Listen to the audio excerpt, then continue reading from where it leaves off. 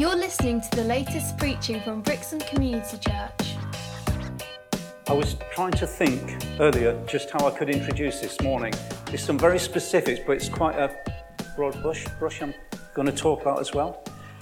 We've sung some songs this morning about Jesus has broken chains. As Mark said, he did everything when he died. And yet there's a reality that in some cases we don't experience chains broken. It's a different thing. And Paul, writing to the Ephesians, he says this: I keep asking that the God of our Lord Jesus Christ, the glorious Father, may give you the spirit of wisdom and revelation so that you may know him better. Not this just head knowledge, but a heart knowledge he's talking about. I pray also the eyes of your heart may be enlightened in order that you may know the hope to which he has called us, to the riches of his glorious inheritance in the saints, and his incomparably great power for us who believe. And that power is like the mighty working of his strength, which he exerted when he raised Christ from the dead. We might know it up here, but actually the Bible talks about knowing it in here. So we can't declare what Jesus has done without having the revelation that it's for me. Everything you need in your life has been achieved on the cross already.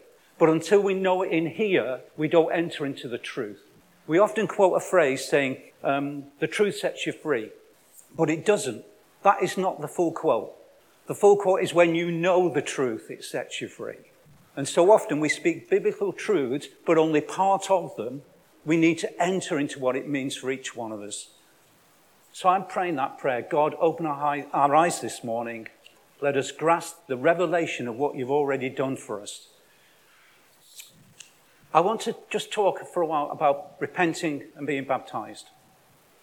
The word repent is used over 70 times in the New Testament, and the word baptized is used over 70 times.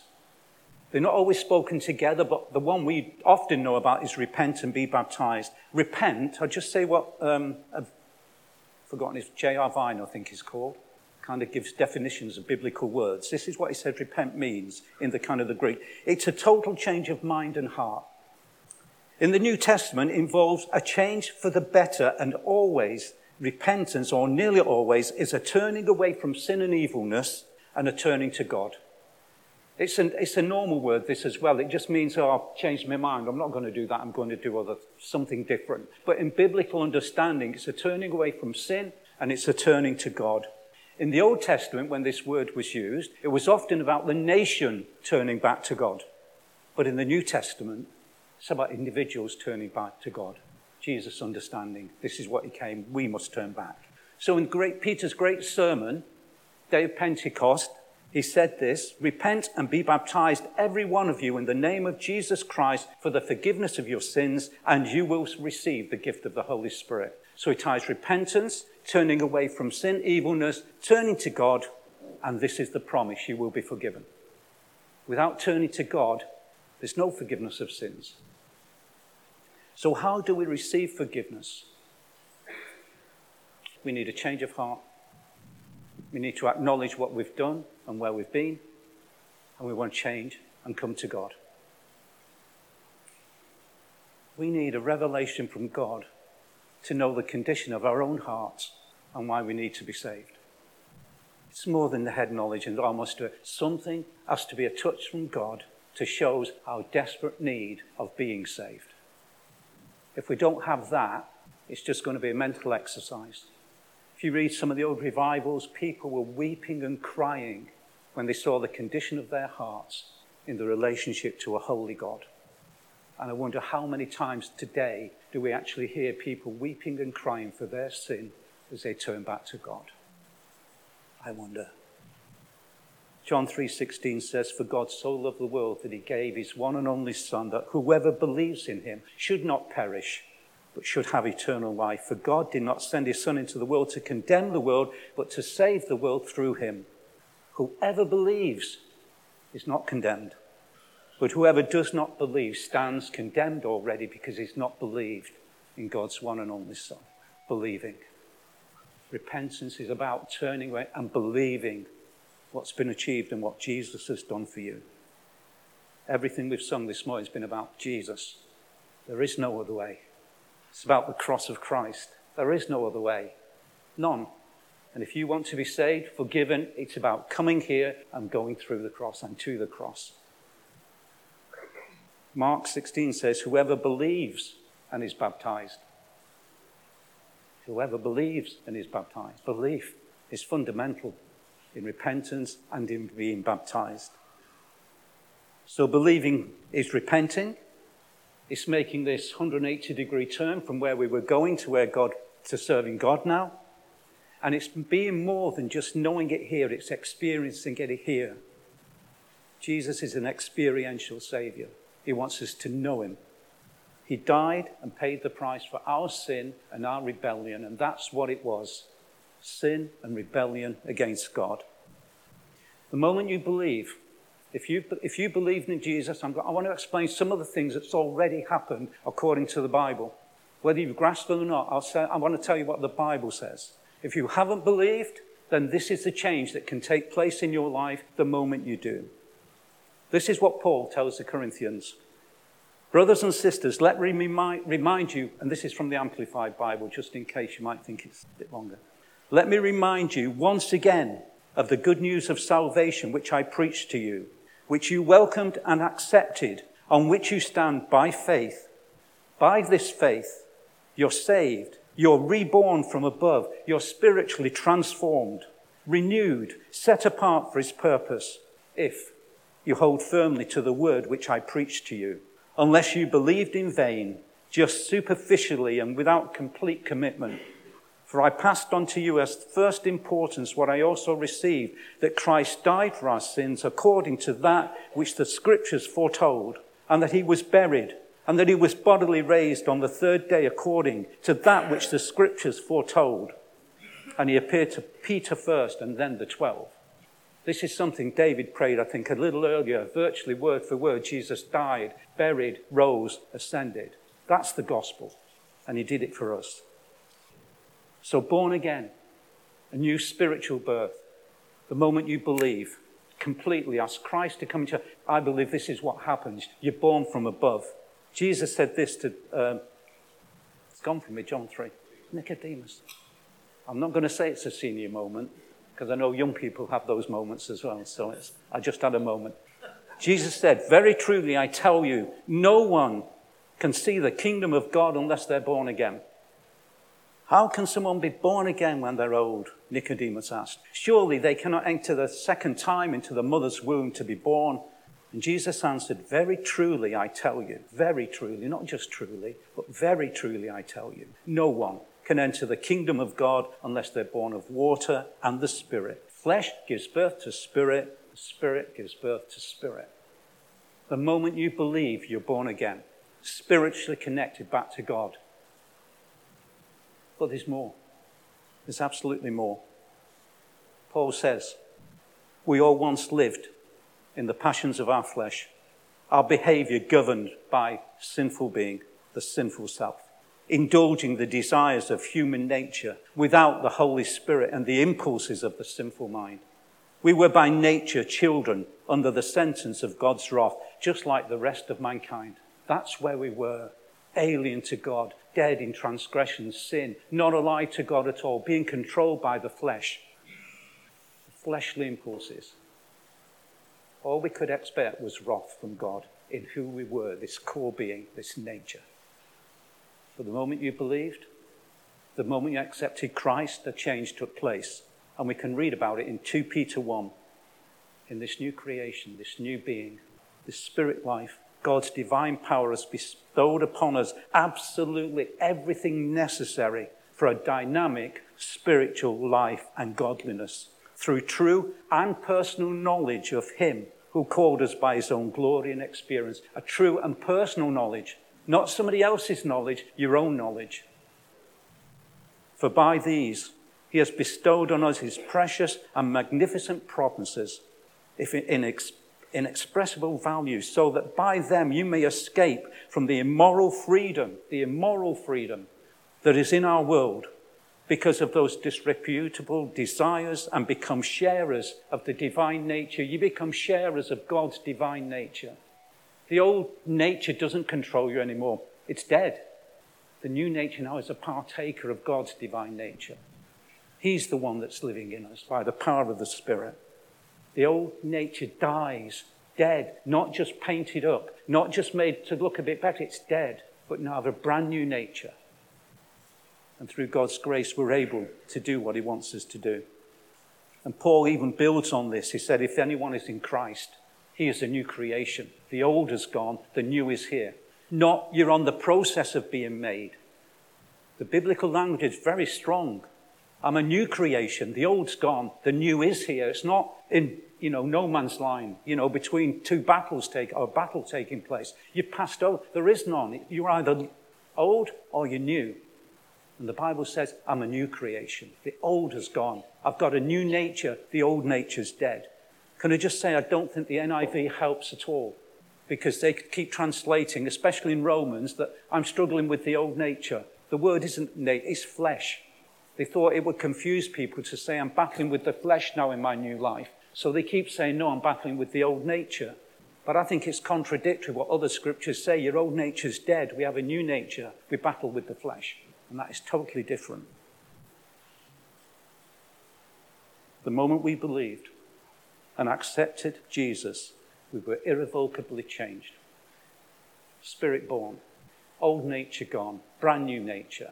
Old gone, brand new creation. But there's more. Do you remember the story of Jesus? And I think I mentioned this a couple of weeks ago in communion, washing the disciples' feet. And he came to Peter, and Peter said, you're not going to wash my feet? Because it was a dirty job. Muck on them, animal muck on them, everything, and somebody washing them clean for you. And he said, you're not doing that to me. And Jesus said, unless you let me wash your feet, you can't have a part of what I'm doing. And so Peter says, wash my head, my hands, my feet. And then Jesus said to him, actually, if you've had a bath, you only need to wash your feet. Of course, if you've had a bath, you've been washed clean. And all you're dealing then with is the dirt of the day, because you've already had a bath. I just want to say, I've been thinking about this. This is the place we have a bath. When you come to the cross and accept Christ in your life, you've had a bath, a super clean bath. More than 100-degree water bath. Because it doesn't just clean the outside, it cleans the inside too. You're totally and utterly clean. And after that has happened, all we need to worry about every day, because we might have slipped, is wash your feet. Never think you've not been washed clean, because Jesus says you have been. And that's the biggest lie of the devil, and he will keep bringing you back. You've done that. He keeps trying to anchor you in your past. That's all he does. That's his playground. John's been talking about the devil's playbook. There's another one. He anchors us in the past if he can, and gets us to believe his lies and not the truth of the Bible. So we have to believe what Jesus says about us, not believe the lies of the enemy. Believe who you are in Christ. And there's also something else happens here. This is an amazing thing, and I believe it builds on understanding what it means to have had a bath. We can read about it in Hebrews. This is what it says. The Holy Spirit also testifies to us about this. First he says, this is the covenant I will make with them after that time, says the Lord. I will put my laws in their hearts. I will write them on their minds. And then he adds, their sins and lawless acts I will remember no more. And where these have been forgiven, sacrifice for sin is no longer necessary. When you come to Jesus, you accept him. You come to the cross, you go through the cross, and Jesus, some of his last words were, it is finished. The old covenant is gone. We do not live in the old covenant of religious kind of, you must do this now and you need a sacrifice for that. You don't. You enter into a brand new covenant. And it says in that covenant, I don't remember your sins anymore. I do not hold your past against you anymore. It's totally taken away. What stands between my past and now is the cross of Christ. And the lies of the devil have no place. Repent and be baptized. Baptism is a picture exactly of what I'm talking about, and that's what Paul intended it to be. And that's why I'm so sad when we baptize babies, because we stop grasping the reality and the picture of what Paul wanted us to grasp. When we saw the baptisms the other day, these guys walked out into the water, they were baptized, and they came out and they walked out. Okay, they got wet and they came out. But the spiritual reality was they walked into the water. This is not what happened on the day, by the way. This is just to show you what spiritually already happened to you. You walked in, Richard and Rebecca, and obviously Abigail, they walked in, they were buried. They were saying, I'm dead to my old way of life. My old nature's gone, it's dead, it's buried now. And when they came out, they didn't come out with an old nature, they came out with a brand new nature. Born again, spirit-filled. This is what the new life is all about. This is just a picture of it. It didn't happen at that moment, it had already happened, and they were just signifying that. But actually in the New Testament, you believed, and they would take you straight to the water, so it was quite quickly. You didn't go through 6 weeks of teaching just to show. You can believe God can do that later. And in some cultures, when people come out of the water, they give them brand new clothes to wear, just to show that now you've got robes of righteousness on, not the old rags you went in with. And in some cultures, they will give you a different name. Where do you think we get the name Christian name from? Because you changed, you're not the same person. I don't know what I'd like to call Rebecca now, but I do know one word we could call them is Saint Rebecca and Saint Richard. That was only a term for believers. It wasn't these special people. It was to differentiate you from an unbeliever. So Saint Rebecca. Why not? I wouldn't like to say it to Richard because I think it might go to his head, but...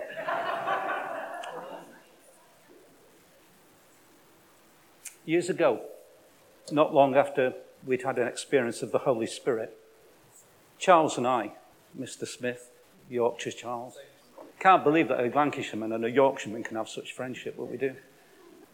We were praying for a man, and he really wanted to move on in God's purpose and to experience the Holy Spirit in ways he hadn't. And as we were praying, I had this picture. Okay, pictures are not Bible, okay? They're not, but I had this picture. I believe it was God helping us to see where the man was going or where he was.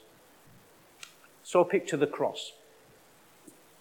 And as I looked at the cross, there was a doorway here. Not very big, but there was a doorway. And I saw a picture of a man, which I'm assuming could have represented him because we were praying for him. And he had a suitcase in this hand, a rucksack. There was so much stuff he had with him, and he was coming towards the cross like that, and it was obvious that what he was carrying couldn't go through the door. And I was surprised last week when I said about the song where I said the old's been made new, and I said, actually, I don't believe that. The old's dead. We have a brand new nature, or completely new. And I know this because I went out with the children, then Sue apparently came afterwards and talked about people having clutter and carrying stuff. And she didn't hear me say it either because Sue had left the room at that point. She often does, but... I mean, when I'm here, I won't mean anything else, Sue. But she didn't hear any of that, but then she came, and I believe that was God speaking, that actually we can't carry all our rubbish. He wants us to leave it at the cross. He don't want us to take our past with us, because if we believe we're new creations, it shouldn't have a hold on us like it so often does. But there was something else I recognized, and a phrase came, and again, you've got to take this for what it is. The phrase came to me, the cross has two sides. Some people think every time they go to the cross and they mess up again, I've got to come to the cross again and go through this whole process that I'm saying we've already done. But what I realized that day is, if I can lay everything on this side and then I go beyond the cross, through the gate, okay, this is a boundary between one life and another, a new life. If I mess up, I don't then have to come back here to the front again. In the old world I used to live, I can actually come behind it, and it's the same cross. I met a woman once at a prayer meeting, and she said, if I sin, I feel like a dirty dog. I said, okay, and what do you do? Say, I pray forgiveness and I feel clean. Until I sin again and I feel like a dirty dog. And I thought, what a life to live. I'm clean for 5 minutes, then I'm not. But beyond there, we have a promise we're clean. We don't have to keep coming and doing the same process again. If you've really given your heart to Jesus, it's a one. And I'm not saying there's not deeper revelations, but I'm talking about a change before the cross and after the cross, or the other side of the cross. Lay the stuff down. I think God's talking not only to me, but to you. Because 2 weeks ago, the bin lorries were here. And we were in the early morning prayer meeting, and it just came to me, and I just started thinking stuff. I thought, People are coming here to get rid of their rubbish. And they're thrown in the back of the lot, and somebody will drive them off. But guess what? A month's time, they'll come back with the same rubbish, or not the same, rubbish, and they'll keep doing it once and get rid of the rubbish. That's not how it should be. And I believe what God said to me that day was, don't keep recycling your rubbish. Don't keep playing it back in your minds. Don't keep thinking about it. It's gone. This is the devil's playground. And if you let him get hold of you there, he'll keep you there. And every chain that Jesus has already broken, it's almost like as if he hadn't. In a prison, they have solitary confinement. Most of you know what that is. If somebody's not very good, they put them all on their own. They might have a bread and water, I don't know. They're locked away in an inner prison. Maybe if you've been in there for a few weeks and suddenly you're let free. What does it feel like to be let out of solitary confinement? Isn't it wonderful? But the reality is, you're still in a prison. Don't let the devil keep you in prisons. Don't keep regurgitating the same stuff. John, could you just show me that? I just want to show you a picture of something. Can I just say, when we were born again, our flesh didn't die.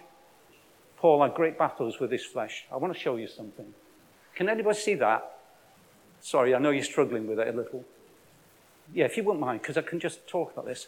This is a cuckoo. I'll just wait, just in case you can't. That's a picture of a cuckoo sat on a nest that it's completely filling, and it's overflowing. That is a little warbler of some sort. What a cuckoo does, very crafty bird, cuckoo doesn't want to bring up its young. So it looks for a nest, and it will lay its egg into a nest among the other eggs. Now this is the crafty bit. The cuckoo egg hatches more quickly or sooner than the other eggs. And what it does, it hatches, and I've seen pictures, and it's a little scrawny thing, and it goes to all the other eggs, and it gets them on its back, and it tips them all out of the nest, until it is the only egg in the nest. And then the parent birds begin to feed their chick. It's theirs. Why? Because it's in their nest. It has to be theirs. And they feed it, and I saw a picture of one like that. Imagine that, and it was a bigger, it'd grown more, and there was a little Jenny Wren sat on its back trying to feed it.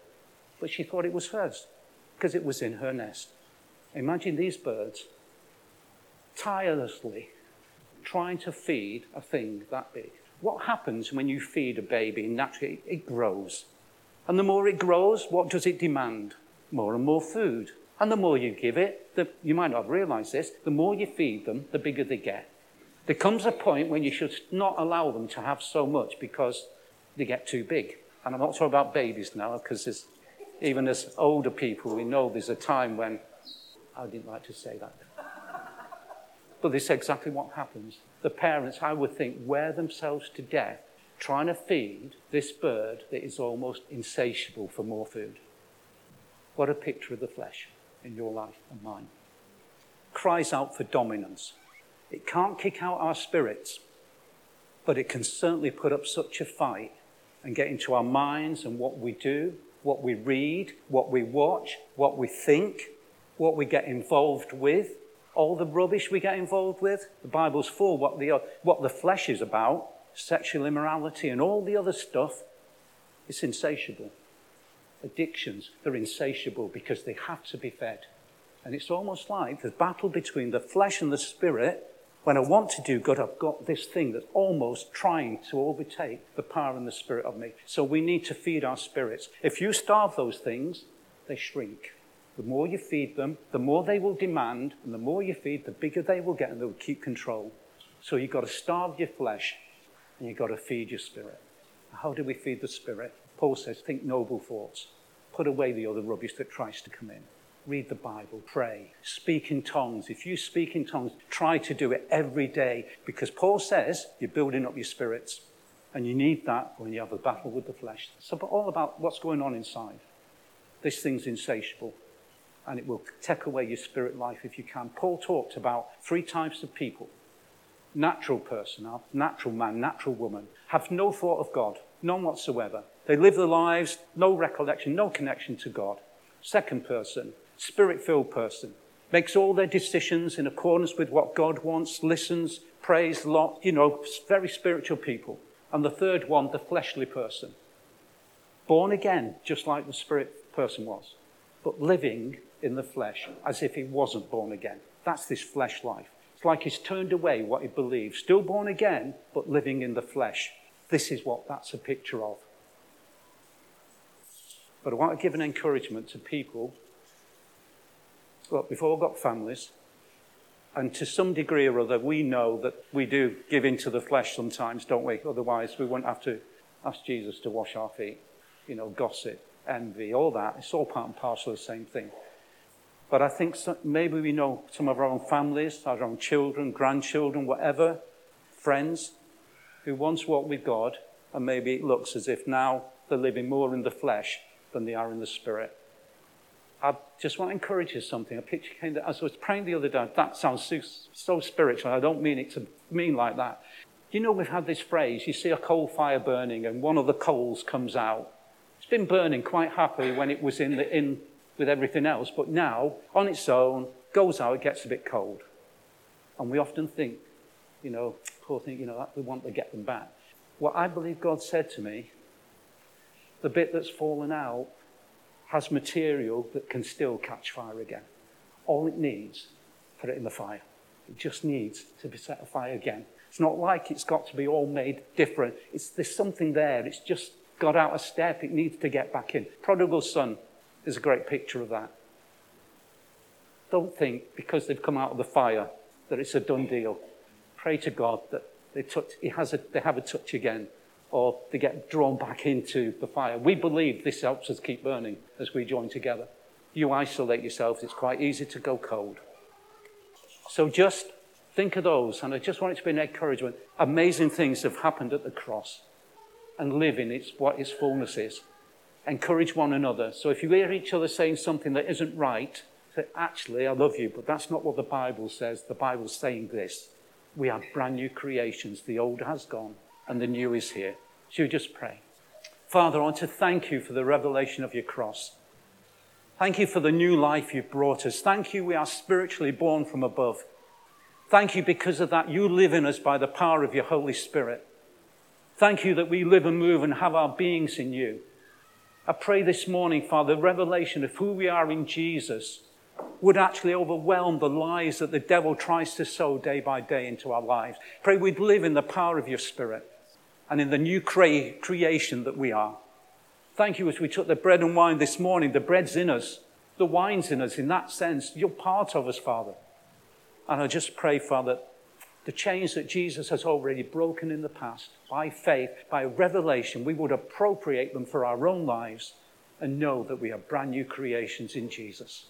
And we're living in that new covenant where you don't keep record of our sins. Day by day, we can come closer to you and have a greater revelation of who we are in Jesus. So we bless you, Father, and we thank you. In Jesus' name, amen. Thanks for listening. For more information, visit brixham.church.